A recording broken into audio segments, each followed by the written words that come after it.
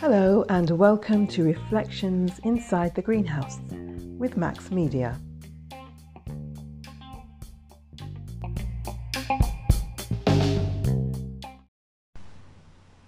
Come on in, I'm here, back in the greenhouse, and again you are most welcome. How have you been? Well, welcome to you in the United States of America, and to you in Canada, and welcome to you in Ireland, and over in the Philippines, way over in the Philippines. I love that. That is remarkable. What a privilege. I count that a privilege to have you join the Greenhouse Reflections from so far afield. And of course to you, my loyal UK listener, it's always a privilege to have you join and listen to these reflections. Podcasts on any given topic are rife right now, so I count it as an absolute honour that you choose to come here, in addition to everything you may have to do, everything else you may have to do. Thank you so much. So how's life? What does life look like for you now? How's work? Is there work? Is work face-to-face or on Zoom calls? Is work on the road or taking place in the garden, in the kitchen? Where's it taking place? Is it taking place? Has the face and composition of your work life changed, or is it back to your regular routine? Have your views changed or been challenged? It's a changing and challenging time that we're living in right now, and life's moving at a crazy pace. Sometimes you can be forgiven for feeling like you're in catch-up mode. I know I often feel like I'm in catch-up mode at the moment. I don't think I've ever prayed the prayer, Lord have mercy, so much as I have this year so far. There's so much to think about, to read about, to hear about and talk about. But my advice is to choose wisely for your own sake. Choose wisely for the sake of your sanity, your mind health. Be selective of what you listen to, who you listen to, what you think about, what you read. Right now, life is a barrage and a tsunami of information and an overload. Maybe that's just me. Maybe that's just me. Do you feel like that? Maybe it's just me. But it feels like a barrage of information, and a lot of it quite negative. But in the midst of all of the negativity or gloom, or possibly as a result of the negativity and the gloom, all of a sudden it feels as though the whole world is crying out for hope and good news, for grace and patience and understanding and mercy, and crying out for love. It's as if the world has had enough of hate and judgment and criticism and injustices and prejudices and guilt. It feels as though we're in a revolution. You could well be forgiven for believing that what we're currently experiencing is nothing short of a revolution. The world taking a U-turn, spinning and revolving. Let's be honest, we need a revolution. We need the solutions. And if you know you're part of the solution and the ultimate solution, then you are a rare and sought-after commodity right now. You are a diamond. Yes, you are. Fashioned and formed in the darkness, during the darkness, out of sight, formed under pressure over many years. You're a cultured pearl, secretly formed amidst the irritants of life. You're a sower with a handful of good seeds, with the words of life in your mouth. And you're in great demand. The world needs you. The world needs you. Do you remember that Lord Kitchener picture? The world needs you. The world's crying out for you. The world is groaning for you. I'm convinced that what we're currently experiencing is a groaning world. It's harvest time. It's time, as the old song says, to bring in the sheaves. That's quite poetic, isn't it? Poetry in motion, all of that. It's inspired lyrics to a new song. Who knows, maybe it's a new song in the making. We really do need a new song. Before I get to composing my new song, I'll share a snippet of my week. I attended unconscious bias training. Come again? Unconscious bias training. So without wishing to insult your intelligence, if you don't know what unconscious bias is, it's kind of a buzzword or term at the moment. It's a deeply ingrained, learnt stereotype which influences a person's behaviour in the way of social stereotypes about certain groups of people that other people form outside of their own conscious awareness. These biases usually result in distorted perceptions and measurements and distorted observations and unfounded interpretations of those distorted observations. I know it's a mouthful. Generally, I'd say that we all have them, these unconscious biases, or have all learnt them at some point in some way or other, because that's just the way we're wired. And it's actually a social behaviour concept which I believe needs to be unlearned and deconstructed, if that's even possible, if we're going to move on and live in equity and equality the way that the world appears to want to be at the moment. We really do need help outside of ourselves to do this, so that we don't fall foul of these biases.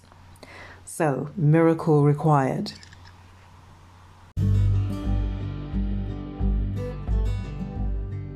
It was felt that there was a desperate need for this seminar to join, or in some cases start, the conversation in light of recent tragic events, specifically spurred on by the Black Lives Matter movement.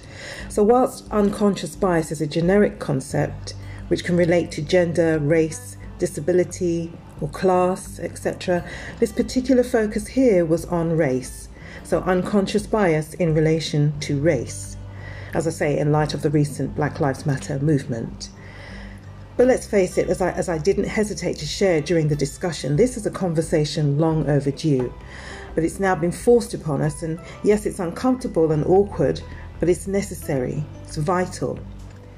And whilst we appear to, right now, have the world's agreement of sorts and attention, then let's grab the bull by the horns and starting this conversation. And indeed, starting the conversation forces a retrospect, again, which is opening up old wounds, acknowledging some inaccuracies in our perceptions of world history, and as we live here, particularly British history, the need to acknowledge and accept the half-truths, and recognizing, acknowledging and accepting the canyon-sized gaps which exist and prevail, and being willing to seek out and be educated and informed with the huge missing pieces of this new puzzle we're faced with. Specific to the institution I'm involved in, this conversation forced and acknowledged some of the unconscious biases that the organisation as a whole has been party to and spurred on by over the years.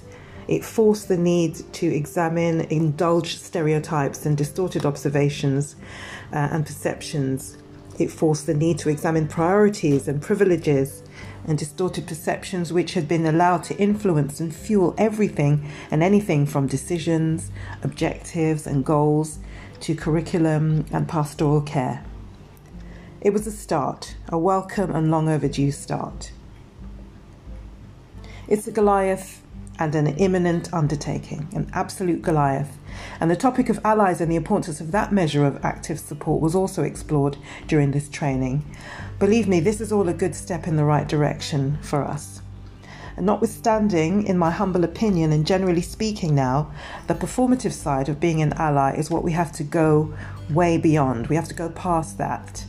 And what I mean when I say the performative side is that the anti-racist efforts and sound bites are on platforms. They're currently on platforms, actual platforms and virtual platforms, performing the role of ally, which is seen by everyone. No, I'm certainly not decrying those efforts. They are courageous and have an element of risk, some of them. However, this move to become an ally requires more than a blacked out square on social media feeds or trending hashtags. It has to be a new narrative, a life narrative, and renewed parlance for the prospective ally, which requires those admittedly awkward one-to-one conversations that need to take place, whether at the breakfast table, or the breakfast bar, the wine bar, at the coffee shop, over dinner, whether in the restaurant or at home with the family. Essentially, ongoing conversations, and more importantly, in the absence of those who are sought to be allied to. As I say, it's a mammoth task, no easy undertaking. Anyway, all of this means that our minds and thoughts may be, or more the case, definitely will be, faced with some unpleasant and dark avenues of discovery. But my firm aim, even in the midst of all of this awkward deconstruction and devolving of stories and historical accounts that we are about to be surrounded by, is to pray for God's reassuring peace for my heart and mind, and to center my mind on things that are true and honest and wholesome, things that are admirable and excellent things, things that are hopeful and pleasant, lovely things, things that bring light and life and healing and help and grace. I recommend and pray the same for you too. This approaching revolution is bigger than anything we will ever have experienced. Just like this so-called pandemic, like nothing we've ever experienced. Uncharted waters. And like being at sea on an ocean of uncharted waters, it's important to be anchored or moored at certain points, and to have a reliable compass which prevents the shipwreck of being tossed adrift. A compass which assists us in navigating those stormy, uncharted waters. Of course, a physical magnetic compass always gives true north as a point of reference. A spiritual compass will have the sun as its true point of reference. And as long as our inner spiritual compass recognizes the sun and guides us from a perspective of the truth of the sun and the power of the sun, then these uncharted waters won't seem so daunting. We won't lose our bearings. It will be an adventure, but one which allows our journey to stay on course, resolved and centered in hope and life, in redemption and restorative solutions. So yes, sea voyage metaphors are plenty, and even more poetry. I'm unstoppable. So lift up your head, be encouraged, be strengthened. God's got this. And more importantly, He's got you. Until next time.